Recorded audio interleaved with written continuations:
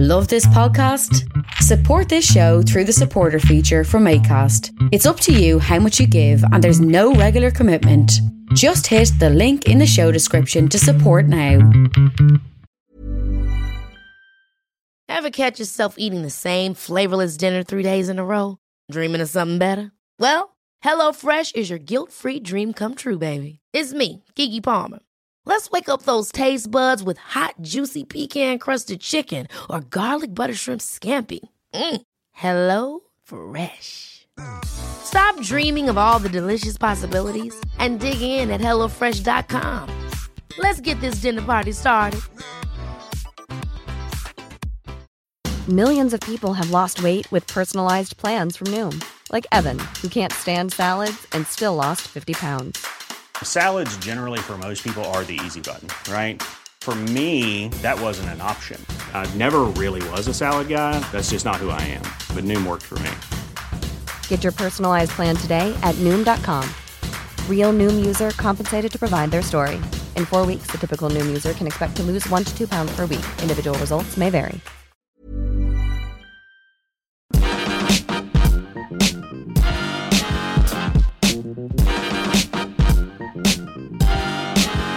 Hello and welcome to the Partly Political Broadcast, episode 71. I'm Tiernan Douieb and it is lovely to be back in your ears after what has been a relaxing, chilled, lovely, beautiful 5 weeks of summer with nothing much in the world to worry about. I mean, I was going to do a catch-up episode this week, but looking back, it's almost like nothing of note happened at all.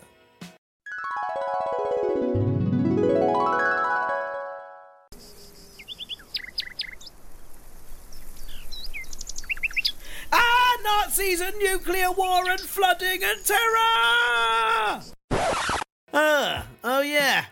That must have slipped my mind. And it was a bit cloudy at times as well. Worst summer ever. Yes, it seems we are now in an era of choice unlike any we've had before. Which way would you like to die most? Nuclear war, global warming, or an uprising of Nazis that may well lead to both of those things at once? If that isn't democracy, I don't know what is. Thanks to very angry caterpillar North Korean leader Kim Jong-un and constant warning as to why you should always wear sunscreen US President Donald Trump, the possibility of nuclear war is back on the table like the world's hottest curry.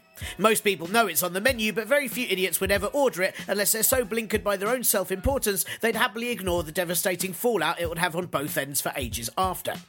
North Korea has announced that they've successfully tested an H-bomb, which sadly doesn't inflict an area with terrible songs by Steps. And yes, I've said sadly, because its actual consequences are actually far, far worse than even that.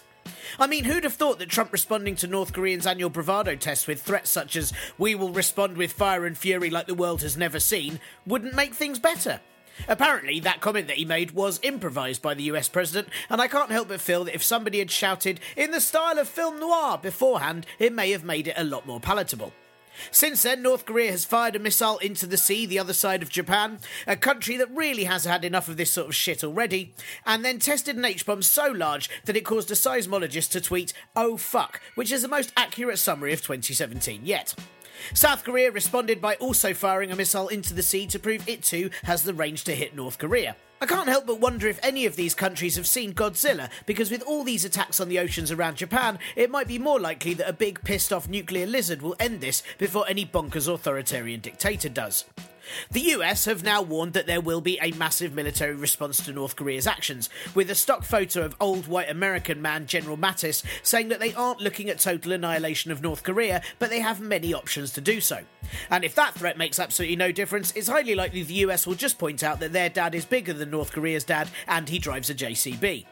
What's super baffling is emo minion Kim Jong-un's motives, as increasing a nuclear threat can only end in either his country being deprived of imports it needs, or being totally destroyed and a US-South Korea takeover. So is this the world's most dangerous suicide note, or just an elaborate cry for help? Or is it one of those situations where Kim Jong meant to back down quite a while ago but got drunk and is now in far too deep? In which case, maybe all of this could be resolved with a Facebook confession apology and an "Are you okay, hun?" from Trump as a comment. Who knows how this will end though, but I do know that making jokes and trying to find the positive of nuclear war is very, very hard for a comedian like me. I mean, the only plus side I can think of so far is that if we end up with two-headed dogs, then you can at least pat them twice, and that'll be fun. Hey, more stuff will glow in the dark as well, which would be quite good at night, and if you're living in a bunker, you can eat a lot of baked beans without having to make an excuse, though if it's airtight, that would also be very bad. And that is pretty much it, so fingers crossed this situation cools down rather than heats up very soon. Of course, it is possible that the reason most of North Korea's missile strikes have been in the sea so far is because that may soon be the best way to attack the US, now that large portions of it are underwater. Hurricane Harvey, with its name like a 70s boxer, left parts of Texas severely flooded, with 47 dead and up to 43,000 in shelters. Trump has only made one visit to a not very affected area, while both he and Melania were in completely inappropriate footwear for flooding. To be fair, Trump probably assumes everything is as shallow as he is, and therefore that makes sense. The damage looks set to cost about $180 billion, and it has resulted in the petrochemical industry leaking thousands of tons more pollutants, causing water contamination and toxic fumes as well. But hey, you can still pat two-headed dogs twice, right? Despite there also being epic-scale floods in India, Nepal and Bangladesh, which no one is talking about due to the lack of white people affected, human-made climate change is still barely being blamed as a cause. I'm pretty sure if a polar bear floated amongst the floods in Houston on an iceberg with a sign reading "Fuck Trump," he'd be condemned and called morally indistinguishable from those burning fossil fuels like the Flintstones at a barbecue. That is now, of course, the argument against that anti-fascist movement in the US, after white supremacists marched against the removal of a statue of General Robert E. Lee, a veritable symbol of racism and slavery profiteering. Personally, I think statues commemorating oppressive arseholes who were defeated should be taken down. Otherwise, I expect the alt-right to start campaigning for that big one of Saddam Hussein that got taken down in 2003 to go back up immediately. Though, to be fair, if these awful statues are left up, they're often shat on by birds, and bird poop is black and white, so it's almost like a fuck you to racists from nature. Anyway, after a white supremacist drove a car into anti-fascist protesters, killing 1 and injuring 30 in an act of domestic terrorism, President Donald Trump decided to calm the situation by condemning the hatred, bigotry and violence on both sides. Yeah, both sides, because those seeking a totalitarian state and oppression of many just because of the colour of their skin are exactly like those who seek equality and freedom. I mean, really, Donald? No one watches Star Wars and thinks at the end, well, I think those seeking peace across the galaxy are just as much to blame as the guys in helmets who blew up an entire planet with a laser. The argument has now spread, with many condemning the anti-fascist movement, which is pretty much anyone who's not a fascist, and even a lot of politicos blaming them for the rise in fascism in the first place. Yeah, that's definitely how it works. The anti-fascists kicked around with nothing to do till fascists very kindly stepped in to give them some purpose. Sure, an anti-pastor is to blame for the existence of pasta, is it? Fucking idiots. I find the rise in fascism in the Western world very, very scary indeed. I mean, how could anyone watch Indiana Jones and the Raiders of the Lost Ark, see those dudes at the end get their faces melted and think, yeah, they seem like good role models? Trump's senior white supremacist counsellor Steve Bannon resigned mid-August, in order to spend more time as a warning on a cigarette packet. As did massive racist and Deputy Assistant to Trump Sebastian Gorka, a man whose evil parallel universe version of himself would look almost exactly the same, but with kinder eyes. But both are now continuing Trump's pro-racist diatribe outside of the restrictions of the administration, so it seems rather than this being a positive change for the Trump government, it was more an admittance that the White House just wasn't quite white enough for them. Meanwhile, back at home, UK politics is just getting back into gear after a summer break, though that gear is almost certainly reverse. Prime Minister Theresa May has been visiting Japan, probably as part of the manufacturer's recall for her batch of human androids. While there, she stated that she is planning to be the Prime Minister of the UK for the long term, though hopefully she just means according to school timetables, and she'll be out by Christmas, with her final week spent just watching videos. Meanwhile, the EU are concerned about the Brexit talks, saying time is passing without progress, almost as though they've never met the Conservative government before, as that was basically their manifesto slogan. There is still no agreement on how much the UK will pay the EU for the so-called Brexit bill, with disgraced MP Liam the Disgraced Fox saying that the UK must not allow itself to be blackmailed. Yeah, that's exactly how blackmail works, Liam. You decide to do something, it doesn't go as planned, you complain it's blackmail. I don't actually know if it's possible to blackmail someone as low as Liam Fox, as he's usually so proud of all his misdemeanours that he charges the taxpayers for the privilege of him doing them. I hope that the EU says the Brexit bill is less than planned, but then charges us in euros. The pound is currently so shit that it'll end up costing the government more and teaching them a lesson at the same time. And lastly, the Conservatives are trying a bit of a rebrand, with Tory Glastonbury being planned. I assume instead of a pyramid stage, you'll have a Ponzi scheme one. They have also created their own version of Labour's grassroots movement Momentum, which the Conservatives surprisingly haven't called U-turn or regression, but instead Activate, after the words needed to start up Theresa May after she's fully charged at the wall socket. Oh, and Big Ben has had its bong silenced for 4 years for repair works, causing Labour MP Stephen Pound to weep during its last bong.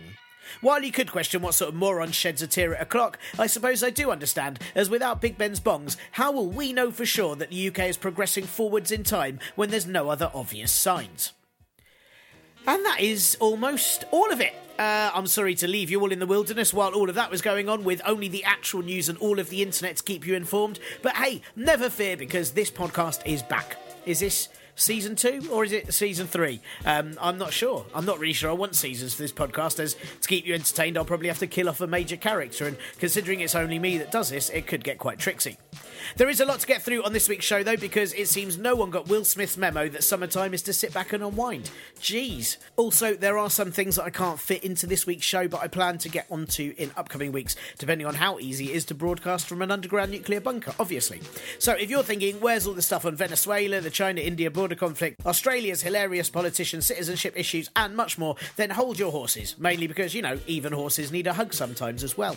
But yeah, there will be stuff on all those things in upcoming shows, and also there are things like North Korea, which I'm not mentioning much on this week's show, because if you go back to episode 56, I explained it a lot then, and really, it's kind of just the same now, but worse. And before I tell you what's in this week's show, some very, very quick admin.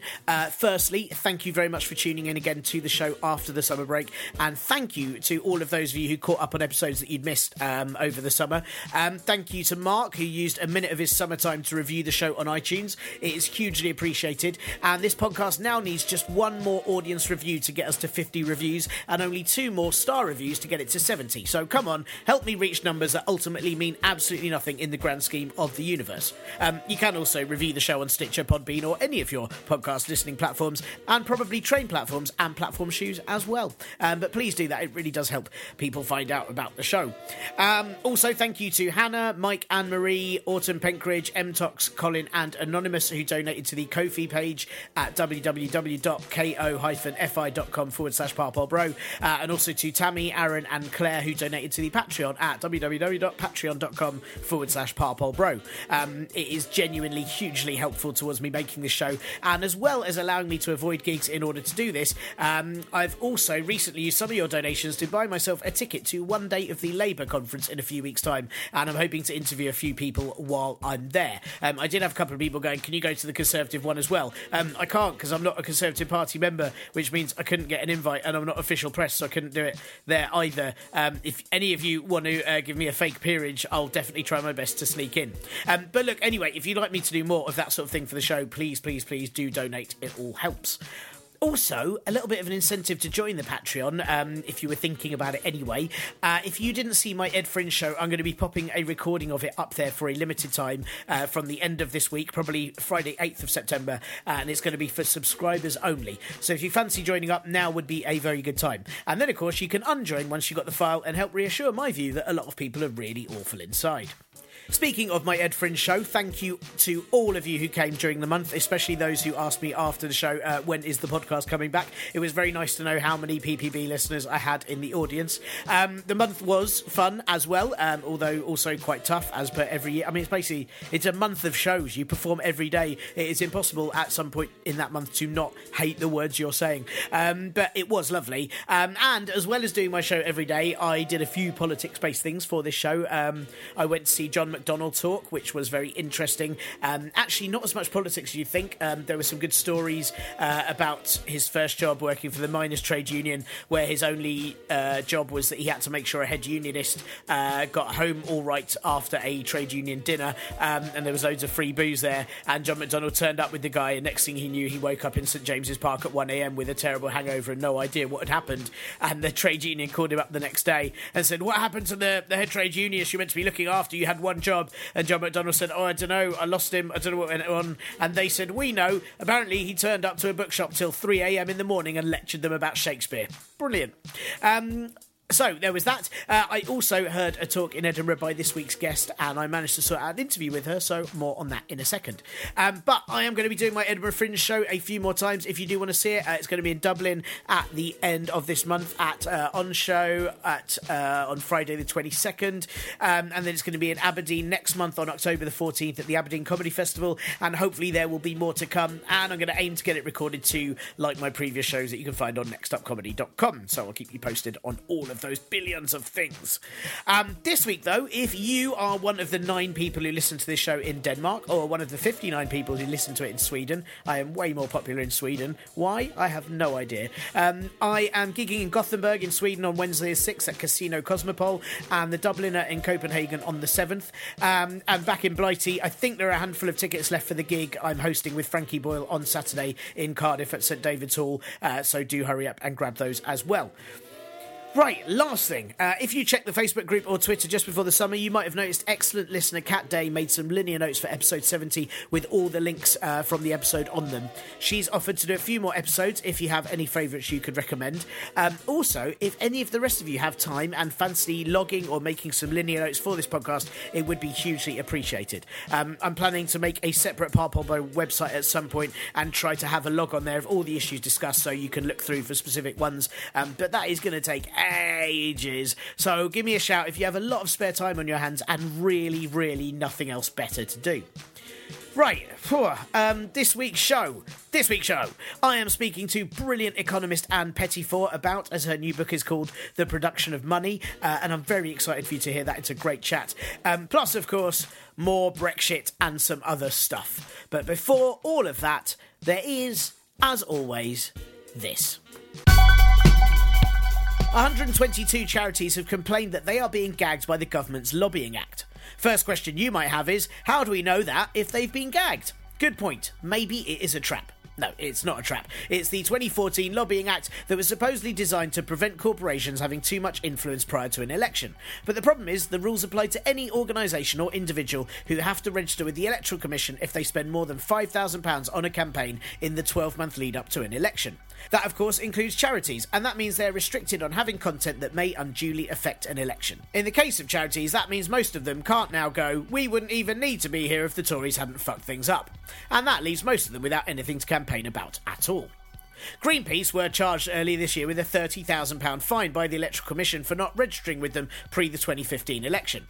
This is because they wanted to campaign on air pollution, climate change and wildlife protection, all areas that you can't campaign about without pointing out that the Conservatives haven't done anything about the first two and actively want to chase down and kill the latter for a bit of fun on a weekend.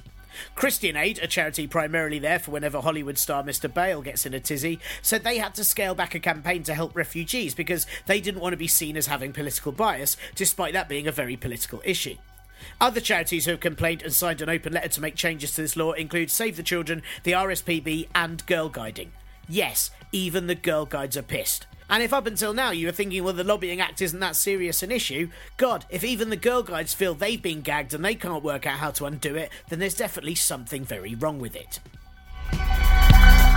2 prominent Labour women have resigned from their posts in recent weeks, and while this sort of thing is now so common in Labour, you kind of wonder if they should just install a revolving door at Party HQ, Scottish Labour leader Kezia Dugdale stepping down and Sarah Champion leaving her post as Shadow Minister for Women and Equalities both have their own various factors to consider. Looking at Scottish Labour first, Dugdale's resignation isn't much to dwell on by itself.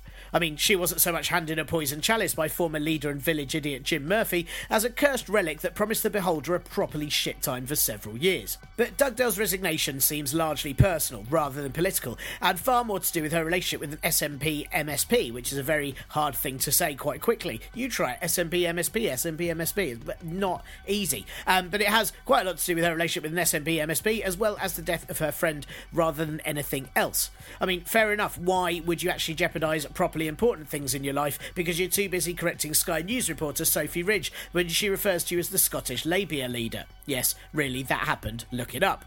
What this means, though, is that the next leader of Scottish Labour could give the party a far more left-wing pro-Corbyn outlook, with former Glasgow MP Anis Sarwar, former GMB union officer Richard Leonard and campaigner Monica Lennon all being touted as maybes for the job.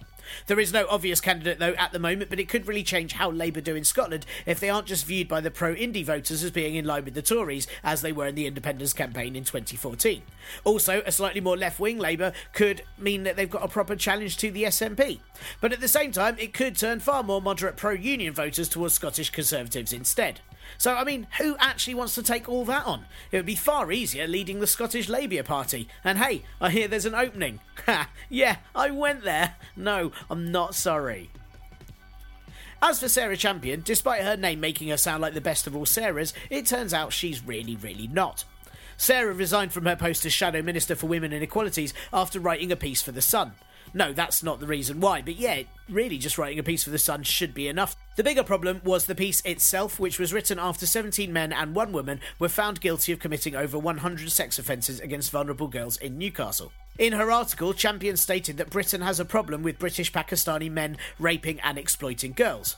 Yes, the Shadow Equalities Minister made a rather generalised racist statement. Though, to be fair, Champion does have form at this, as when she was Shadow Minister for Preventing Abuse, she attacked her husband in a domestic dispute. Yeah, really. But back to the recent article, Champion made that pretty inflammatory statement, and Sarah said that the paper had altered her article, but then The Sun, rarely the challenger of lies, produced an email from one of her aides saying that actually she was very pleased with it.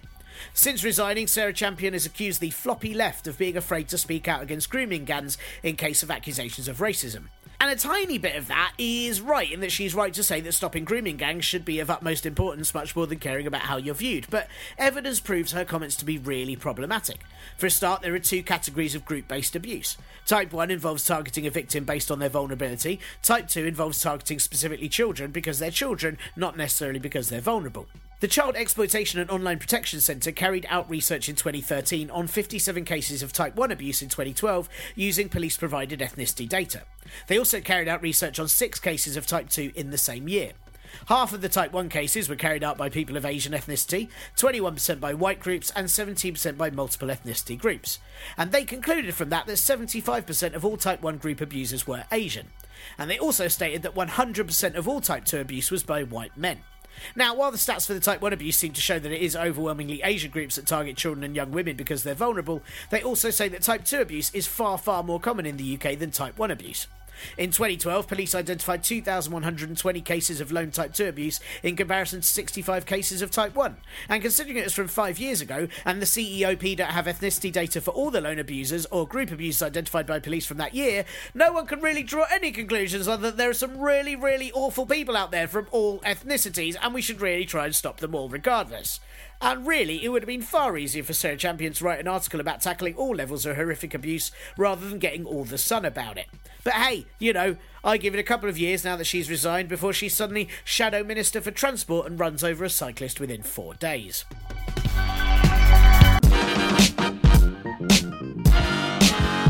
I honestly have very little idea about where money comes from. As a kid, I was pretty certain that the Royal Mint was just a giant Fox's Glacier, and years later I'm still not 100% convinced I'm wrong.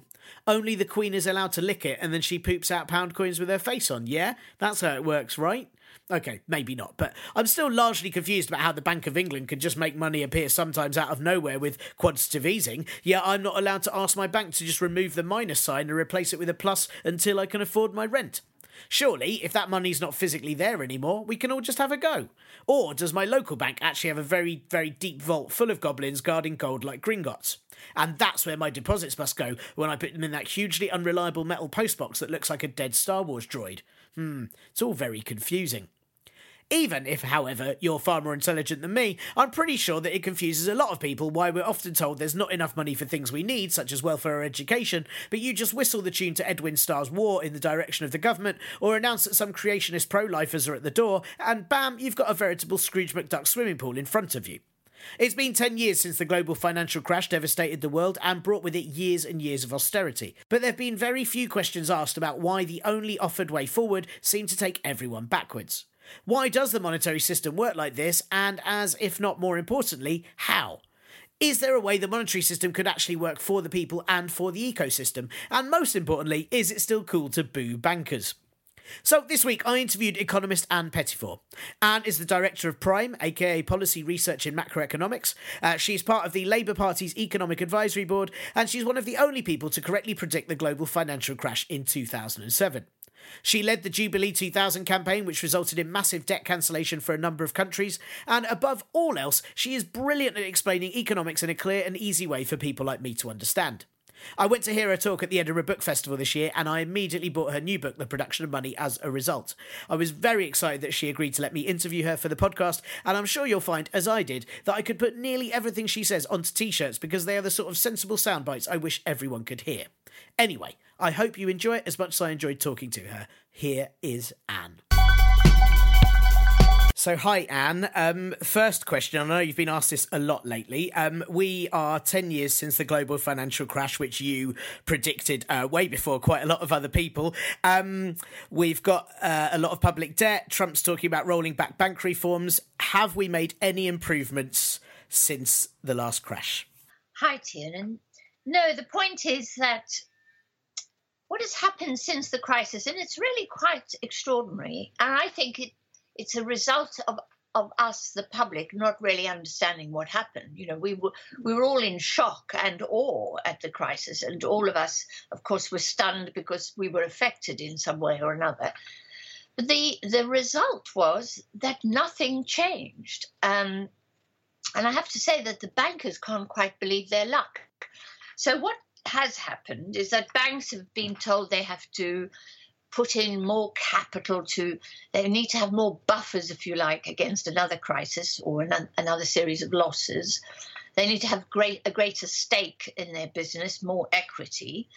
The banks were, if you think about an ordinary person applying for a mortgage, you're normally asked to put down 25% before you can have another 300,000, say.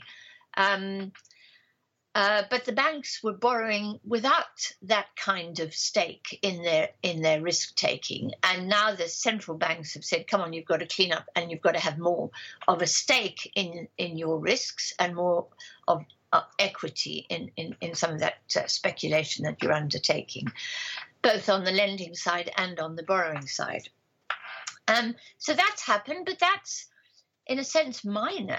The actual international financial architecture, because the fact is it is an architecture. There's an international system that has certain features, structures, which have been put in place in a sort of higgledy-piggledy way since 1971. But that international financial architecture is pretty much the same as it was before.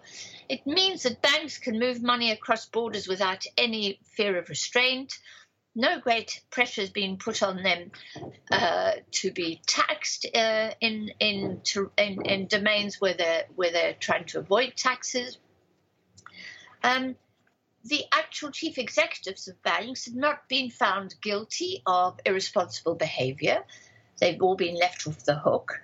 They're still encouraged to lend money. In fact, the Bank of England is subsidising the banks in order to nudge them, push them actually, into lending money, for example, on London property. So this Help to Buy scheme is a scheme that's a form of subsidy to the construction sector, but also to banks to engage in what is actually speculative activity. If you think about buying a property in London, people who are buying properties in London are betting, they're gambling, that property prices will rise forever. And we know that's not going to happen. We know that there's going to be a turnaround at some point. But banks are being encouraged to lend into London property, and the government is giving them a massive subsidy to that, thanks to George Osborne.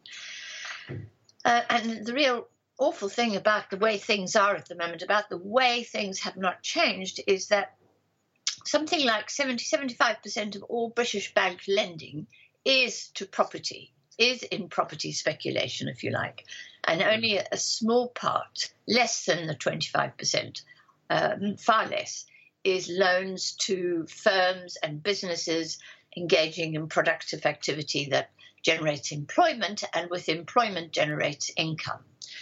So, no, the situation is probably not just business as usual, but business is better than usual, because the other thing about the post-financial crisis setup is that whereas before the crisis, the banks didn't have governments backing them up, now everyone knows they're too big to fail and they're too big to jail. They have government guarantees, that's taxpayer-backed guarantees for deposits in their banks. That gives them a fair amount of certainty. They haven't reintroduced the Glass-Steagall system where they've separated out their retail banking from their speculative banking, their own gambling and speculation. They're still merged, and the government is guaranteeing the retail half of that.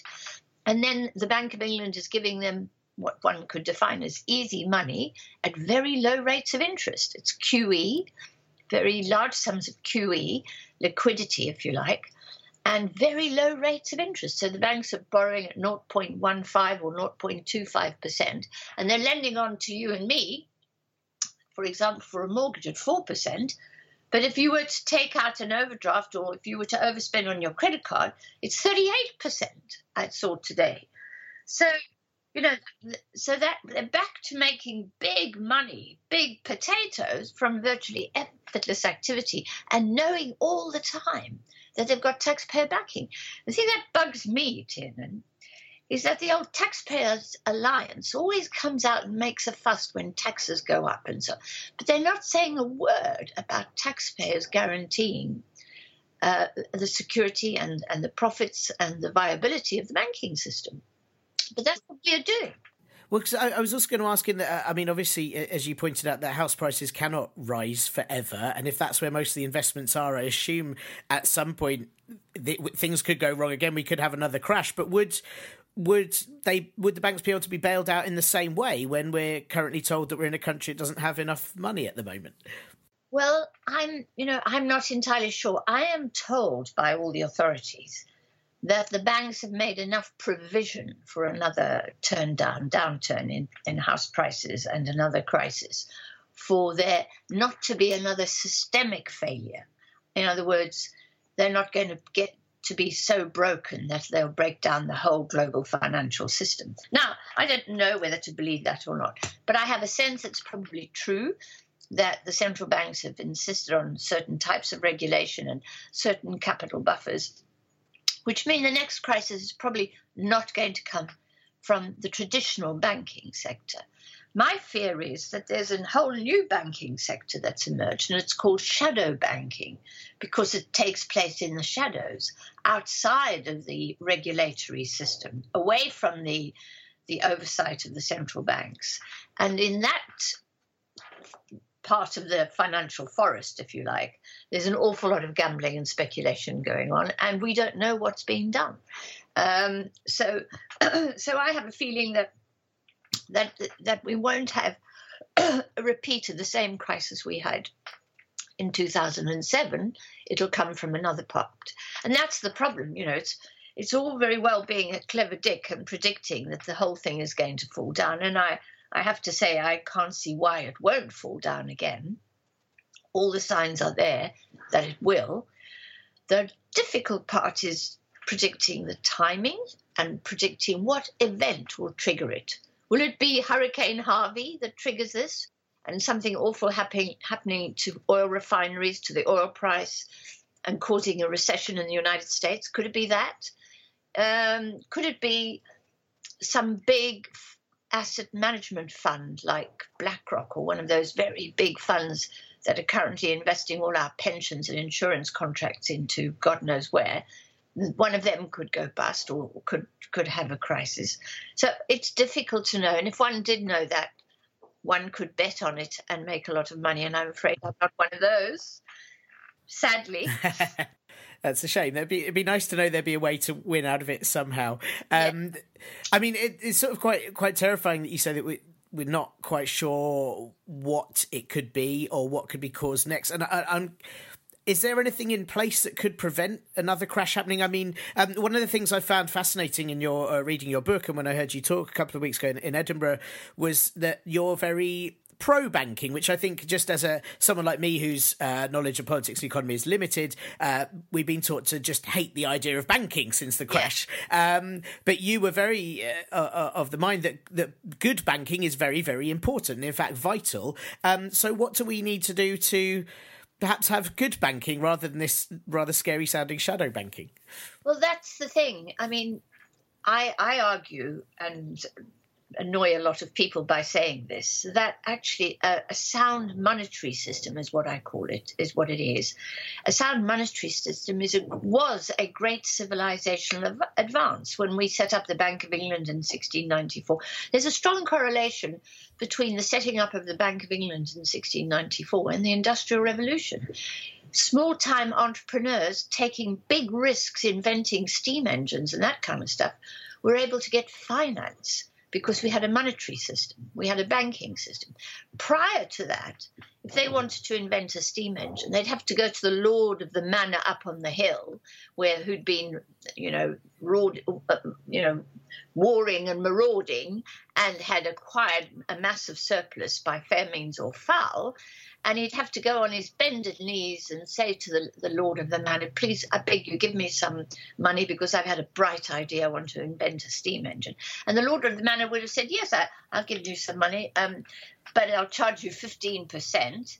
And nobody makes a profit on a new risk of 15%. So that would have been an impossible loan. And they would have said, oh, well, don't worry, I'll just drop my idea for a steam engine.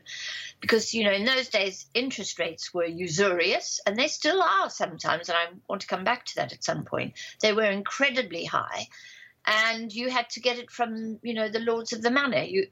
Now, when we invented a banking system, that in a sense democratized access to finance. It meant you could go along to the bank manager and say, look, I've got a bright idea. I can show you that it'll generate income when I get it going, but it's going to take time, and I really need your help. And the bank manager offered rates then interest rates that were much lower than the pre-Bank of England Foundation stage, basically. And so that was what enabled risky entrepreneurs to get finance to do things they wanted to do. So I believe that, and I know that because I've traveled in Africa a lot, that in countries which don't have a sound monetary system, which don't have the institutions which uphold contracts, which criminal justice law, judicial law, they don't have decent accounting systems, they don't have an independent central bank that manages the currency properly. All these things are missing, and as a result, they have no money. So I think for those of us privileged enough to live within a sound monetary system, we ought to accept that we are privileged. Having said that, a monetary system is a kind of magic. It is the creation of money out of thin air to finance activities which will eventually generate income with which to repay the money created out of thin air, the credit or the debt. And as such, it's not like growing tomatoes or growing Nike shoes or growing some other product or an Apple phone, which involves engagement with the land, if you like, and engagement with the labor. The creation of money is just by a process of entering numbers into it's a process of making an assessment of risk on the one hand, and when you've made your risk assessment, entering numbers into a computer and transferring the sum to the bank account of the person who's applied for the loan. It's an almost effortless activity, and so it should always cost very little. But above all, it should be managed.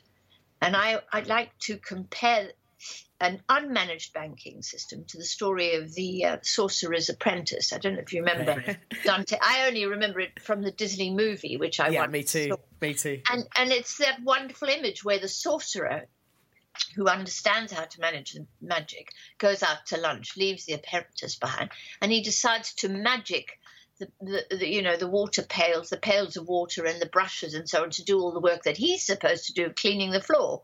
And hopefully he'll sit back and it'll be okay. And suddenly there's dozens of pails of water and dozens of brooms, and there's utter mayhem. And that is what happens if you allow the banking system to be governed by something called, something magical called the invisible hand. Now, money is not like a commodity. Money is not like oil or silver or gold or tomatoes. It's this kind, it's based on trust. It is nothing more. Money is nothing more than a promise to pay. I promise to pay you. Credit derives from the word credo. I believe that you will pay, right? And so that the management of trust in our society has to be managed because, there are people who are not trustworthy. It's as simple as that. Now, what the neoliberals have done, if you like, the neoclassicals have done, they've said, oh, money is like gold or silver. It's a scarce commodity. And like all commodities, the price of it, i.e. the rate of interest, can be determined by supply and demand, right? Well, money hasn't been gold or silver for a very, very long time. Money has, since before 1694 and the founding of the Bank of England, simply being a promise to pay it. And if you don't believe me, think of your credit card. When you go into a store to buy a washing machine, there is no money in your credit card account. You haven't stashed your credit card account full of gold and silver. No, there's nothing, as far as you know, in your credit card account.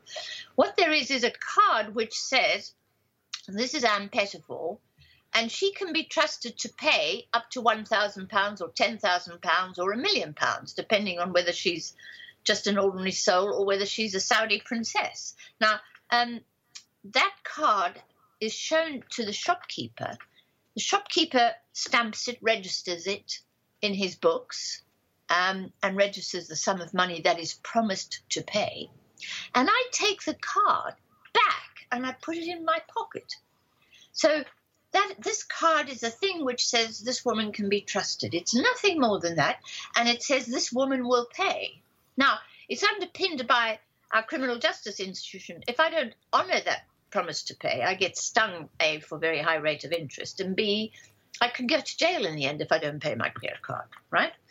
So, and, the bank has to have a good accounting system to check my balances and check incomings and outgoings and so on.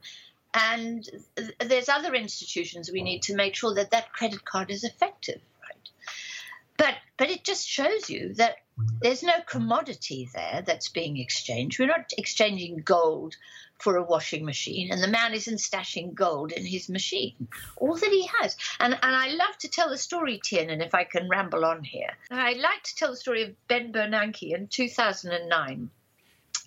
In March 2009, he gave an interview, the first time ever that a governor of the Federal Reserve of the United States has given an interview to a television program.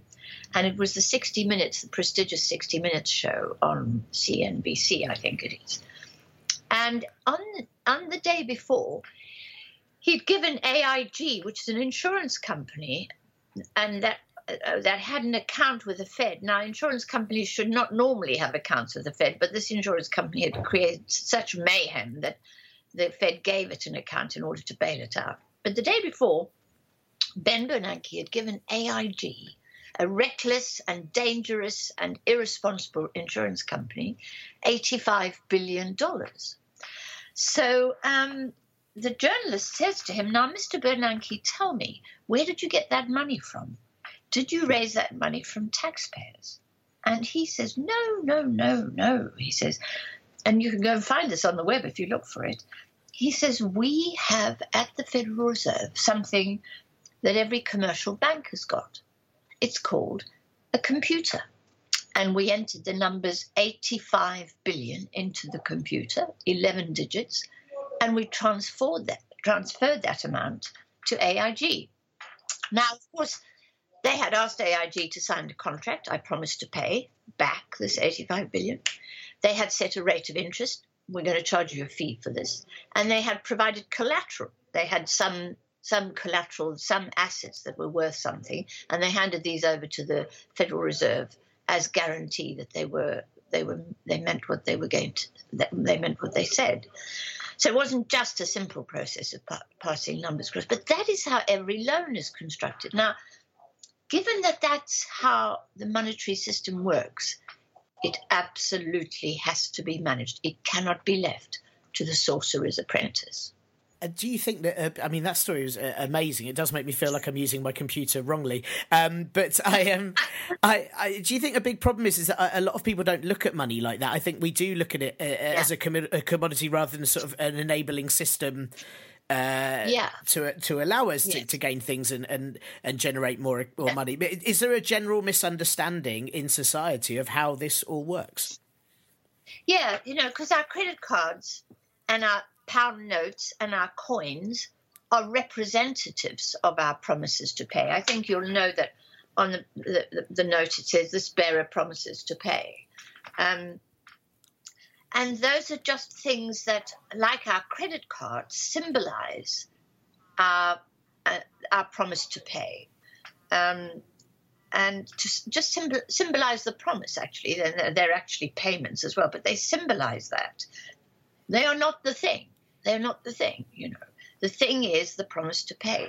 So what has happened is we've begun to make a fetish out of the symbol. We pretend that the credit card is like gold or silver. We even make platinum and gold and silver credit cards, really. And, of course, they're not that, because we can't get away from this idea that money isn't gold or silver. And to be honest, David Graeber has written a wonderful book called Death, the First 5,000 Years. And he shows that in ancient societies, there were credit systems, You'd live in a village, and in the village there'd be a woman who could cut hair and a bloke who could thatch roofs. I may be a little bit gender biased at the moment. And she'd say, I'll cut your hair on condition you thatch my roof. And she'd cut his hair, and then the question would become, would he thatch her roof and do it in time?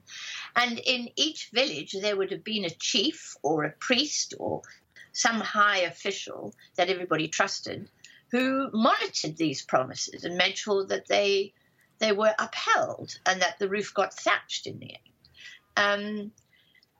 And as David Graeber shows, it's only when strangers came to the village and it wasn't possible to manage them and uphold their promises, that villagers would engage in barter. I'll only have your chicken, I'll only give you this in exchange for a chicken or whatever. Do you know what I mean? So barter was never a basis for money, and credit has existed for a very, very long time and has been upheld by churches and imams and by Jewish shuls and those kinds of institutions for the whole of time. Unfortunately, we do make fetishes out of the symbols of this, because if you can make a lot of promises and you can deliver on those promises, then you're rich, basically. And so then, this becomes fetishized, this thing called money. And we must really get back to what it is, really. It's the thing that enables us to do what we can do. And now the other thing is to understand, Tim, is that the institutions that are monetary systems can be captured, and they can be captured and exploited and used for the 1%. While the rest of us, the 99%, have real difficulty getting access to money and access to finance.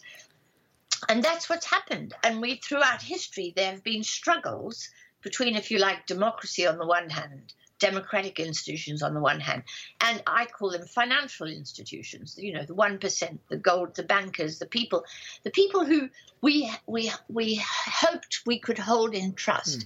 We substituted the banks for the chief of the village, and the bank was supposed to be the person or the institution that enabled me to lend to you and do for you what you could do for me, we could do for each other. And the bank was meant to be the institution that enabled all that to happen. And maybe they took a small fee for their efforts in connecting me with a relative stranger and making sure that my payment arrived in the bank and so on. I'm very happy to pay a fee for that. However, what they've done is they've taken that role and they've usurped it and usurped that power to create new money for themselves and to use that money for speculation. And we've allowed it to happen because we don't understand the monetary system, and we don't understand that we have power. We can do something about it. That is, we invented those institutions. And furthermore, none of these private financial institutions can function without taxpayer backing, right. Without a taxpayer-backed central bank, without a currency that's valued on the back of taxpayers' payments. You know, the fact that in Britain we collect taxes from 31 million people, and we do that regularly and in a sound way, and you know, with only a minute amount of fraud and so on and so forth, means that our currency is valuable. If you go to Malawi, where they don't really have a sound tax collection system, where they don't have, you know, the civil servants and the criminal justice system to ensure that people pay their taxes, their currency has no value. They have a very low value currency. Now, the bankers are fooling around with our currency, with this thing called sterling, the pound. And they're using it and gambling with it and doing all kinds. But if we withdrew our support for that, they would be in very deep trouble, you know. And how do we do that? That's a very much more difficult concept. But I just want us to start thinking about how all of the private activity in the financial sector is backed by public institutions. The central bank, the Bank of England, is a nationalised bank, right? We need to always remember that. You know, the pavements that these bankers use in London have all been cleaned up by taxpayers, you know. The fact that London is a safe place to do business is thanks to taxpayers, you know, paying for a police and a criminal justice system which upholds laws. These are all things that benefit the financial system and that are publicly financed. If we chose to withhold those services and those resources from private financial institutions, they'd be in deep trouble. But we don't, because we don't know we have the power to do that. The other thing I wanted to say was that many of them gamble in the shadow banking sector, but they all need to have collateral. And there just aren't enough London properties to serve as enough collateral for the degree of speculation that goes on there. So they use sovereign debt, for example. Now, sovereign debt is our public debt. And it's the debt that the British government owes to pension funds, to insurance companies, but also to the capital markets, and that we always faithfully repay because we are known to be, if you like, AAA rated as a country. Now, that they take that debt, believe it or not, and they use it as collateral, whereas, you know, you will use the bricks and mortar of your house as collateral. They buy up sovereign debt. When you're holding a British government bond in your hand, you're able to say, look, I'm so well off, I've got these bonds, I can now borrow another £300,000, right? So they need that kind of, and that's the most valued and the most popular collateral of all for the financial institution. They also use other collateral. They buy works of art like, you know, a wonderful Van Gogh at $85 million, stash it away in a vault somewhere in Dubai, and against the value of that work of art, which is now invisible to everybody, they're able to borrow another 300 million quid on the international capital markets. Do you know what I mean? Because Sure. they can borrow against, maybe not, but they can borrow against that collateral. So they need collateral, and a lot of the real collateral that they need are public assets funded by taxpayers. And we've got to understand our role in all of this in order to be able to say to the finance sector, you need the public. And if you need the public, we have set terms and conditions for you using our assets. Ever catch yourself eating the same flavorless dinner 3 days in a row? Dreaming of something better? Well, HelloFresh is your guilt-free dream come true, baby. It's me, Keke Palmer. Let's wake up those taste buds with hot, juicy pecan-crusted chicken or garlic butter shrimp scampi. Hello Fresh. Stop dreaming of all the delicious possibilities and dig in at HelloFresh.com. Let's get this dinner party started. Hey, it's Ryan Reynolds, and I'm here with Keith, co-star of my upcoming film, If, only in theaters May 17th. Do you want to tell people the big news? All right, I'll do it. Sign up now and you'll get unlimited for $15 a month and 6 months of Paramount Plus Essential Plan on us. MintMobile.com/switch. Upfront payment of $45 equivalent to $15 per month. Unlimited over 40 gigabytes per month. Face lower speeds. Videos at 480p. Active Mint customers by 531.24 get 6 months of Paramount Plus Essential Plan. Auto renews after 6 months. Offer ends May 31st, 2024. Separate Paramount Plus registration required. Terms and conditions apply if rated PG. Millions of people have lost weight with personalized plans from Noom. Like Evan, who can't stand salads and still lost 50 pounds. Salads generally for most people are the easy button, right? For me, that wasn't an option. I never really was a salad guy. That's just not who I am. But Noom worked for me. Get your personalized plan today at Noom.com. Real Noom user compensated to provide their story. In 4 weeks, the typical Noom user can expect to lose 1 to 2 pounds per week. Individual results may vary. We'll be back with Anne in just a minute, but first... Brexit fallout! Brexit fallout!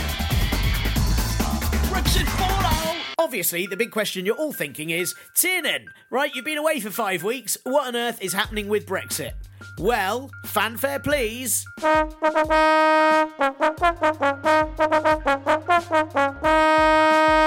Pretty much nothing. That's right, the UK are blaming the EU for the slow progress of talks, while the EU are blaming the UK. Now, I'm not saying it's obvious which side is right, but I'm pretty sure that Secretary of State for Brexit and everyone's least favourite Harry Enfield character, David Davis, has the kind of superpower ability that would ensure he could even stall a snail race. Davis says that the EU are using time to put pressure on negotiations, even though it was the UK government that triggered Article 50 without having anything in place and giving everyone only 2 years to sort it all out in the first place. Tell you what, David, why not next accuse the EU of wasting time with a pointless power-grabbing election that they aren't competent enough to do well in? Try that one, David. See how that goes. You're welcome. The big problem Davis has is with the so-called Brexit bill. You know, the one that covers all the shared financial obligations that the UK undertook while an EU member. Yeah, while Davis has admitted that the UK has these obligations, him and the government are being more cagey than Nicholas about how much they think they should pay.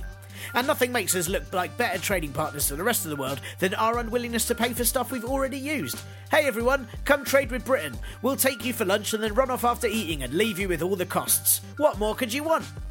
This bill has to be sorted before trade talks can start, but of course the government's Brexit team want trade talks to start first. It's a bit like asking the local library when they'll start stocking your self-published books on hairdos for pet gerbils while refusing to return their VHS of He-Man and She-Ra first that you've had for 16 years. Sorry, that is a really terrible analogy for young people. If you're under 30 and listening, libraries were houses for books that we used to have in the past. Responding to disgraced MP Liam the Disgraced Fox's stupid comments about the EU trying to blackmail the UK, the EU Brexit negotiator Barnier said it was his job to educate the UK about the price it would be paying for leaving the EU. Considering nobody bothered to learn anything about this before the referendum, I really don't know why he'd think that would work now. What all this really means is that nothing has been discussed on what the UK will owe the EU, what's going to happen with the Irish border, or very importantly, citizens' rights after Brexit. Instead, now the government only have a year and 5 months to sort all of that out, plus there will be further delays with the German general election in a few weeks' time.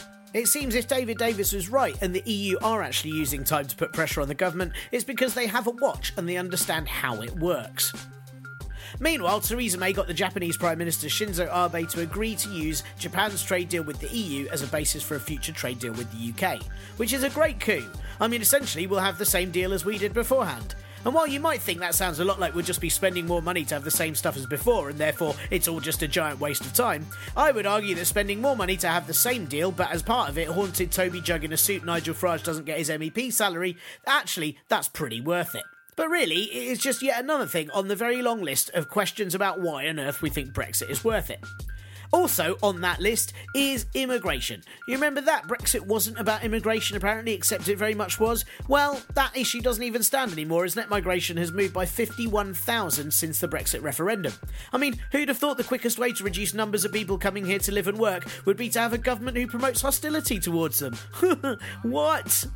There is now also going to be a Home Office investigation into the controversial idea that foreign students should be counted in immigration figures, with new evidence suggesting that previous estimates of 100,000 students overstaying their visas per year looks like it might actually be more around 1,500. I mean, that's a pretty big difference in numbers, isn't it?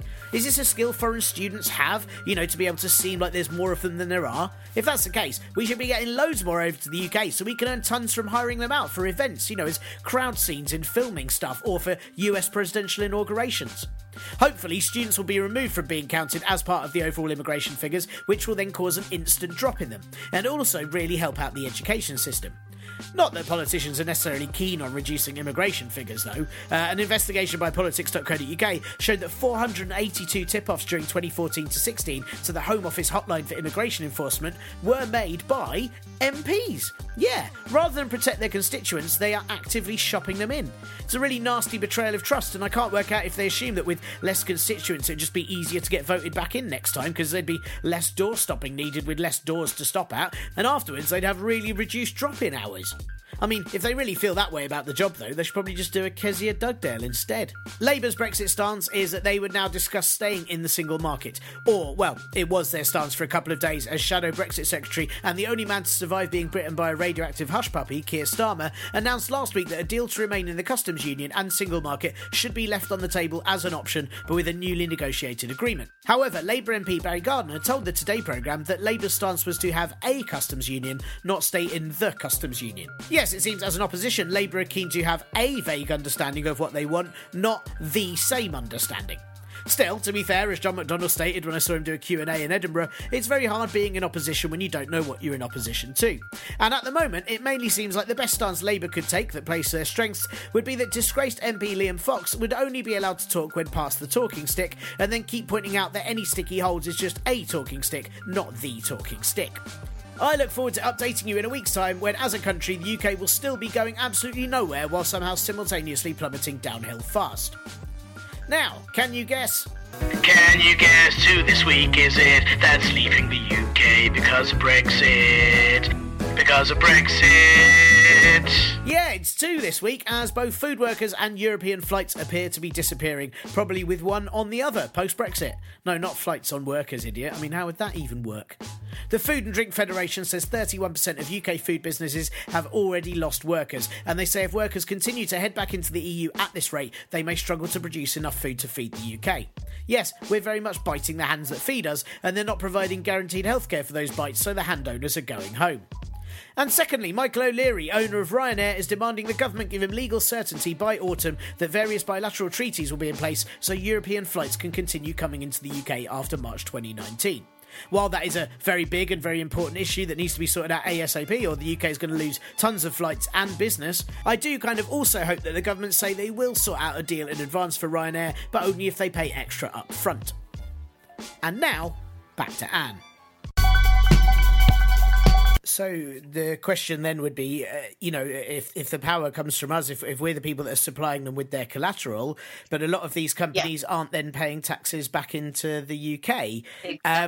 How do we, or where do you begin to enforce something like that? That's a problem that we've had in this country for quite some years now. It doesn't seem to be dealt with very effectively. Yeah. So my answer to that is that we have to remember that there was a period in our history, not very long ago, between 1945 and 1971, when we managed the global financial system. And we did it, and we had an international financial architecture known as Bretton Woods, which subordinated the interests of the finance sector to the interests of democracies as a whole. And during that period, we had certain terms and conditions that we applied to finance. First of all, they could not cross borders willy-nilly without paying taxes or having some oversight by the authorities. So we brought offshore capital back on shore back in 1944, 1945 with the introduction of the Bretton Woods system. And we said to the big capitalists, you're not allowed to just move your money as you like from here to Brazil if it takes your fancy, because interest rates in Brazil are 8% and you can flood Brazil with cheap dollars and inflate her exchange rate and damage her economy. No, you're not going to be allowed to do that. We're going to introduce taxes, and they're called capital controls. We're going to tax your flows across borders in order to, if you like, slow them down. And that's what the Robin Hood tax does. Right. It's sand in the wheels of the movement of capital. Now, we absolutely have to do that if we're going to persuade the Apples and the Amazons and the Facebooks to pay taxes here where they earn their profits, right? We can't force them to pay those taxes as long as we give them the freedom to take their money out tomorrow without any constraint whatsoever, and that's what we do right now.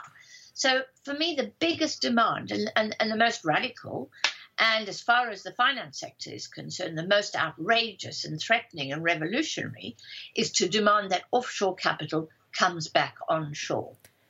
Now, that's not exchange controls, those are capital controls. Exchange controls is when you cannot take out more currency out of the country when you go on holiday than a certain amount. Capital controls are taxes on the flow of capital across borders. And unless you're a very rich person and you're moving huge sums of money across borders, you'll never have to pay those taxes. We should demand that, because then that will force Apple and all the Silicon Valley Uber types to pay taxes for the activities that they undertake in our country here. Now, that's such a radical idea that it's hardly discussed in international circles. But I want us to be talking about it as civil society. And there are some economists who are beginning to say, oh, dear, if with this flow of money across borders in this way, it's all reckless, it's dangerous, it causes instability and volatility, and we're going to have to stabilize this stuff. And, of course, China, which doesn't mess with bankers and finance in the private sector and so on, China applies capital controls to stabilize her economy. When things are getting out of sync, she's just, for example, forced big Chinese capitalists to pull money out of Britain and take it back home because it's all got too unbalanced, right? And too much money is leaving. This is affecting the value of the currency, and it's affecting their domestic policies. China's not messing with that. What do? We're sitting back here saying, yeah, you do as you like. You take your money, come and go as you please, wreck our economy. Fail to invest, don't pay your taxes. That's okay with us. We're just going to stay at home here and whinge about it. And I think we've just got to change our tune. So for me, capital controls are number one. Secondly, the banks have to once more have their credit creation processes managed. And they've got to be, in my view, I would have a simple law would say, thou shalt not lend for speculative activity, for gambling, on house prices or anything like that. Thou shalt only lend for productive income generating activity. That would be my second law. And my third law would be, thou shalt not lend at very high rates of interest. And the Bank of England and other institutions will have to work together to keep rates of interest across all lending very low. Because in my view, while the banks, everyone thinks interest rates are low at the moment, but they're only low for the banks. Nobody borrows from the Bank of England at 0.15%. I challenge you to go and find a loan at 0.15%. Anyway, and given that our prices and wages are falling in real terms and that they're below where they were in 2006, 4% on a mortgage is a really very high rate of interest. And if you're a banker and you're borrowing at 0.15 and lending at 4, you're making a big bucks, because you're not borrowing one mortgage, you're not lending one mortgage, you're lending a billion's worth of mortgages, and on those you're making that massive differential between 0.25% and 4%. So I would argue, so those are my three laws. Manage flows of capital across borders, put sand in the wheels, manage credit creation, and manage interest rates. We do that, we'll get back to stability, job creation, income will flow, debts will be able to be paid down, and the world will generally become more stable and sustainable. Now, everybody will tell you that's not possible. And I'm telling you, we've done it before, we can do it again. It sounds. I mean, to me, it just makes a lot of sense to put money into helping people produce things that will generate more money. It sort of, boosts the economy to help boost the economy. It doesn't. That sounds very obvious to me as someone who's not aware of economics very much. Yeah. Well, and that's why you mustn't be modest about how you understand this stuff, because of course it's perfectly sensible, and the fact that you think that it might not be, or that you're embarrassed by that, shows that how just crazy our economic system is, And we citizens have to just get a grip on this because they've messed up majorly. Anybody who looks at the 2007-9 financial crisis and its aftermath, and the aftermath has been 10 years of the slowest recovery in economic history.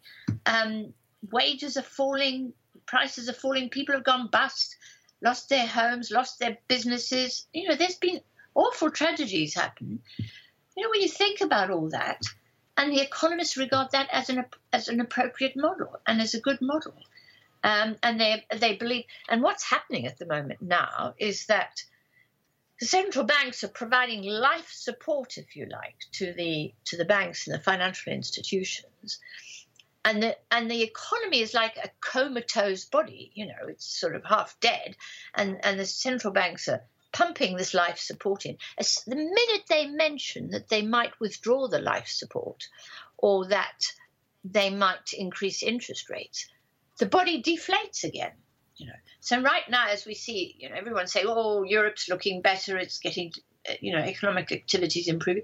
That's right, because central banks around the world, the Bank of Japan, the ECB, the Federal Reserve, and to an extent the Bank of England, are pumping something like $200 billion a month into the global financial system. Hell's bells, if nothing recovers as a result of that, then what's going on? And the tragedy is that even that amount of money is leading to a very weak recovery.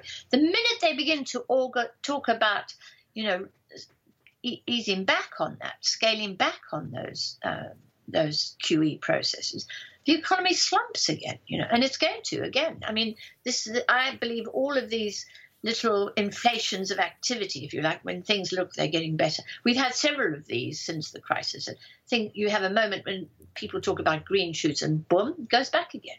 And then the central banks reflate and then goes boom, back again. Because life support, we are living on life support. We haven't really fixed the system. Oh, dear. You see, you've got me raving there. No, not at all. It's fascinating. I'm really pleased. Really fascinating. I'm very aware of that you don't have much time, so I've got a couple of other questions for you. One's going to be very quick at the end. But I just wanted to ask that it's one of the things that you mentioned again when I saw you do your talk was that you said things like Trump getting elected, and I think probably also Brexit and things like that are a result of people not having faith in the politicians to deal with the economy, and therefore kind of wanting to revert to a more nationalised system that keeps it within. And obviously, as I know you're not a fan of those sort of systems, of Trump and things like that, neither am I. But is there perhaps an alternate way in which actually closing borders would build a stronger economy if what you're saying, about bringing offshore capitalism back on shore? Is there a way of doing it? Are we just doing it in a completely wrong way? Is that what it... No, I think that's absolutely... So my argument is that what people have experienced is that globalization and unmanaged borders and totally open borders has hammered them. They've lost their jobs, property prices have gone bananas, their kids can't find homes, university fees have gone through the roof. All of the things we were promised by globalization have just not been delivered. And so the reaction, and it's a bad reaction, is a protectionist reaction. The Democrats, the social democrats, the Tony Blairs of this world, opened up the borders, opened up barriers, deregulated the finance sector, talked about light touch regulation of the finance sector, allowed all of this to go on. I lost my job. This happened to me. We got poorer, and it all looks grim. Well, if those politicians will not protect my interests, I will look for a strong man, and invariably it's a man. In the case of Mrs. Le Pen, it's a woman, like Donald Trump, to protect me against unbridled market forces. Now, for me, that's a reactionary response, but it's not an unexpected response. And the problem with it is that the public are looking not at they're looking at the tangible evidence of this. So the thing they see at the time of the slump, 2007, when their own wages were falling and when the whole world was crashing around them, at that point, immigrants were coming into this country. So the correlation isn't with the crash in the financial sector and it's with my poverty and immigrants. and I therefore blame the immigrants, right? Now, it was not the fault of the immigrants at all, but it is always the most tangible thing. It's your neighbor. If you've got a black neighbor or a Jewish neighbor or a Muslim neighbor, you blame him because he's nearby and you can touch and see him, right? You don't see the international financial system. You don't see the bankers. You don't see those guys. They're all, they're invisible on the whole. But you're finding that your politicians aren't protecting you. So you look for a strong man, a nationalist. And that's what happened in the 30s when people turned to Hitler. They were being put through austerity on a grand scale in Germany in the 1930s by a social democrat government, the government of Mr. Brüning. And they said, well, we don't want to be unemployed. We don't want this misery. We've had enough. This man, Hitler, says he's going to look after us, and we're going after him. And, they worshipped him because he said he'd look after them. And, of course, they were misguided. But in a sense, we have to understand why they did that.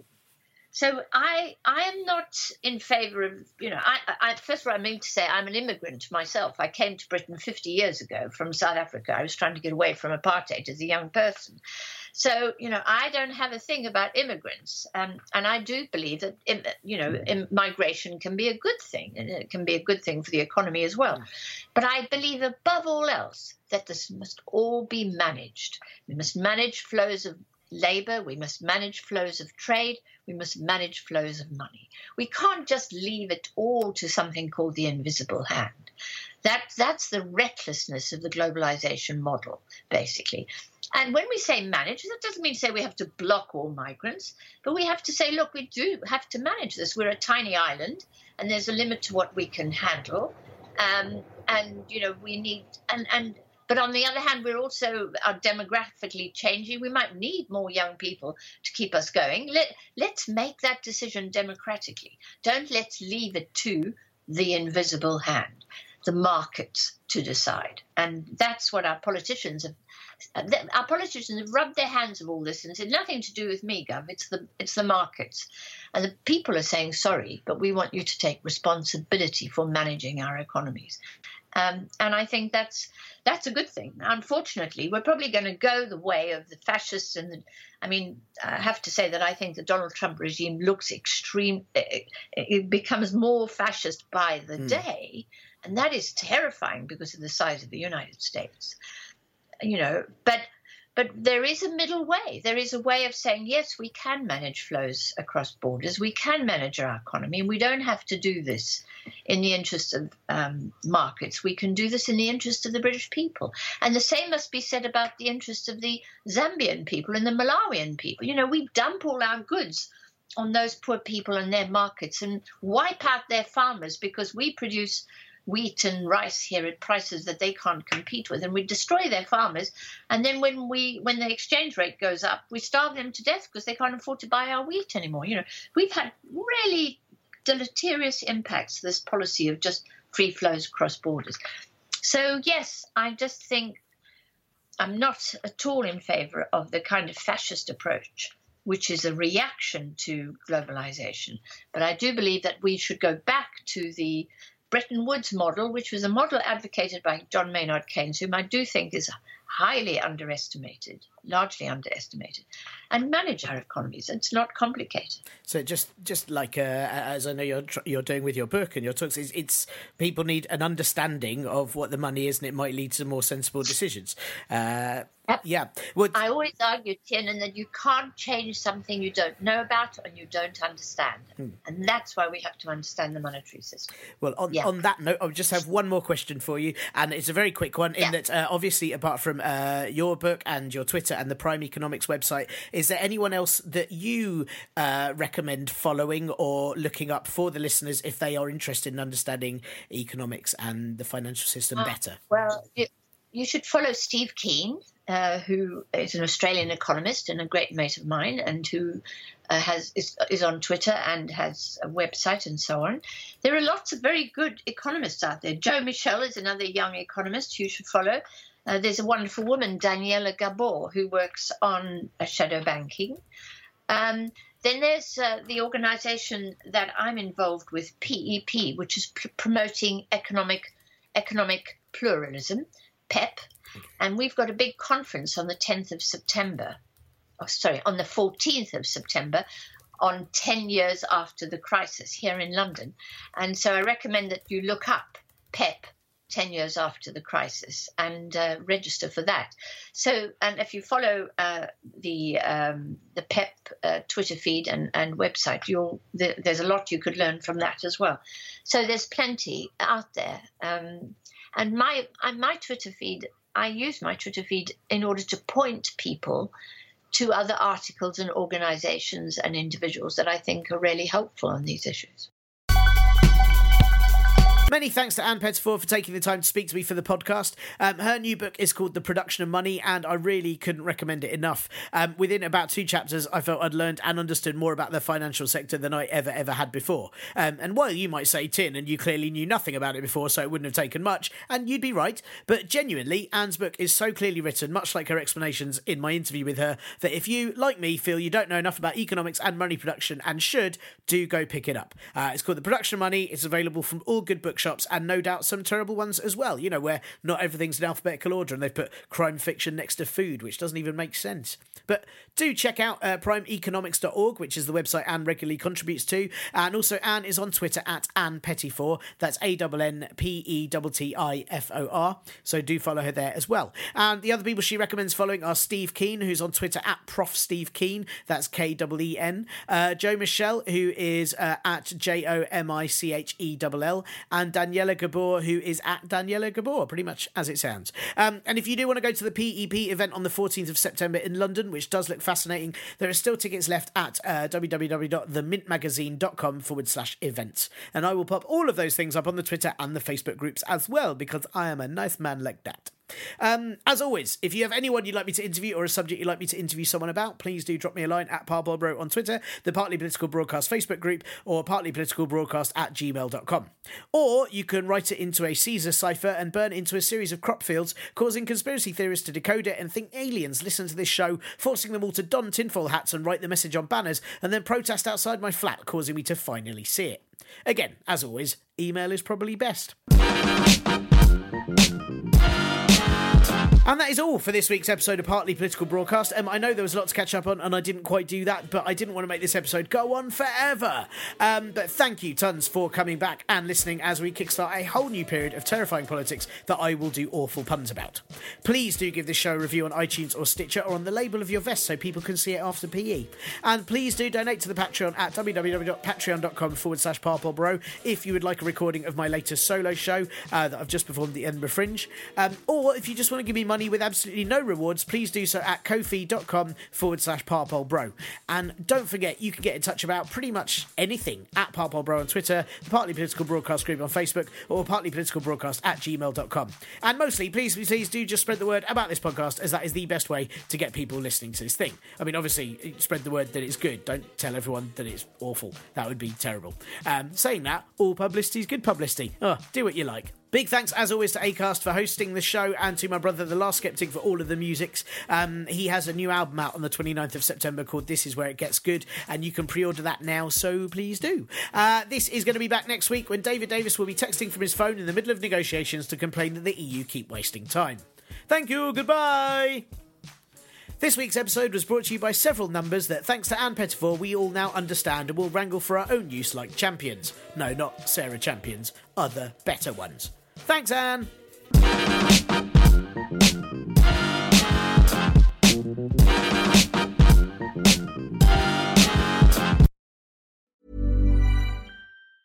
Ever catch yourself eating the same flavorless dinner 3 days in a row? Dreaming of something better? Well, HelloFresh is your guilt-free dream come true, baby. It's me, Keke Palmer. Let's wake up those taste buds with hot, juicy pecan-crusted chicken or garlic butter shrimp scampi. Hello Fresh. Stop dreaming of all the delicious possibilities and dig in at HelloFresh.com. Let's get this dinner party started. Even when we're on a budget, we still deserve nice things. Quince is a place to scoop up stunning high-end goods for 50 to 80% less than similar brands. They have buttery soft cashmere sweaters starting at $50, luxurious Italian leather bags, and so much more. Plus, Quince only works with factories that use safe, ethical, and responsible manufacturing. Get the high-end goods you'll love without the high price tag with Quince. Go to quince.com/style for free shipping and 365-day returns.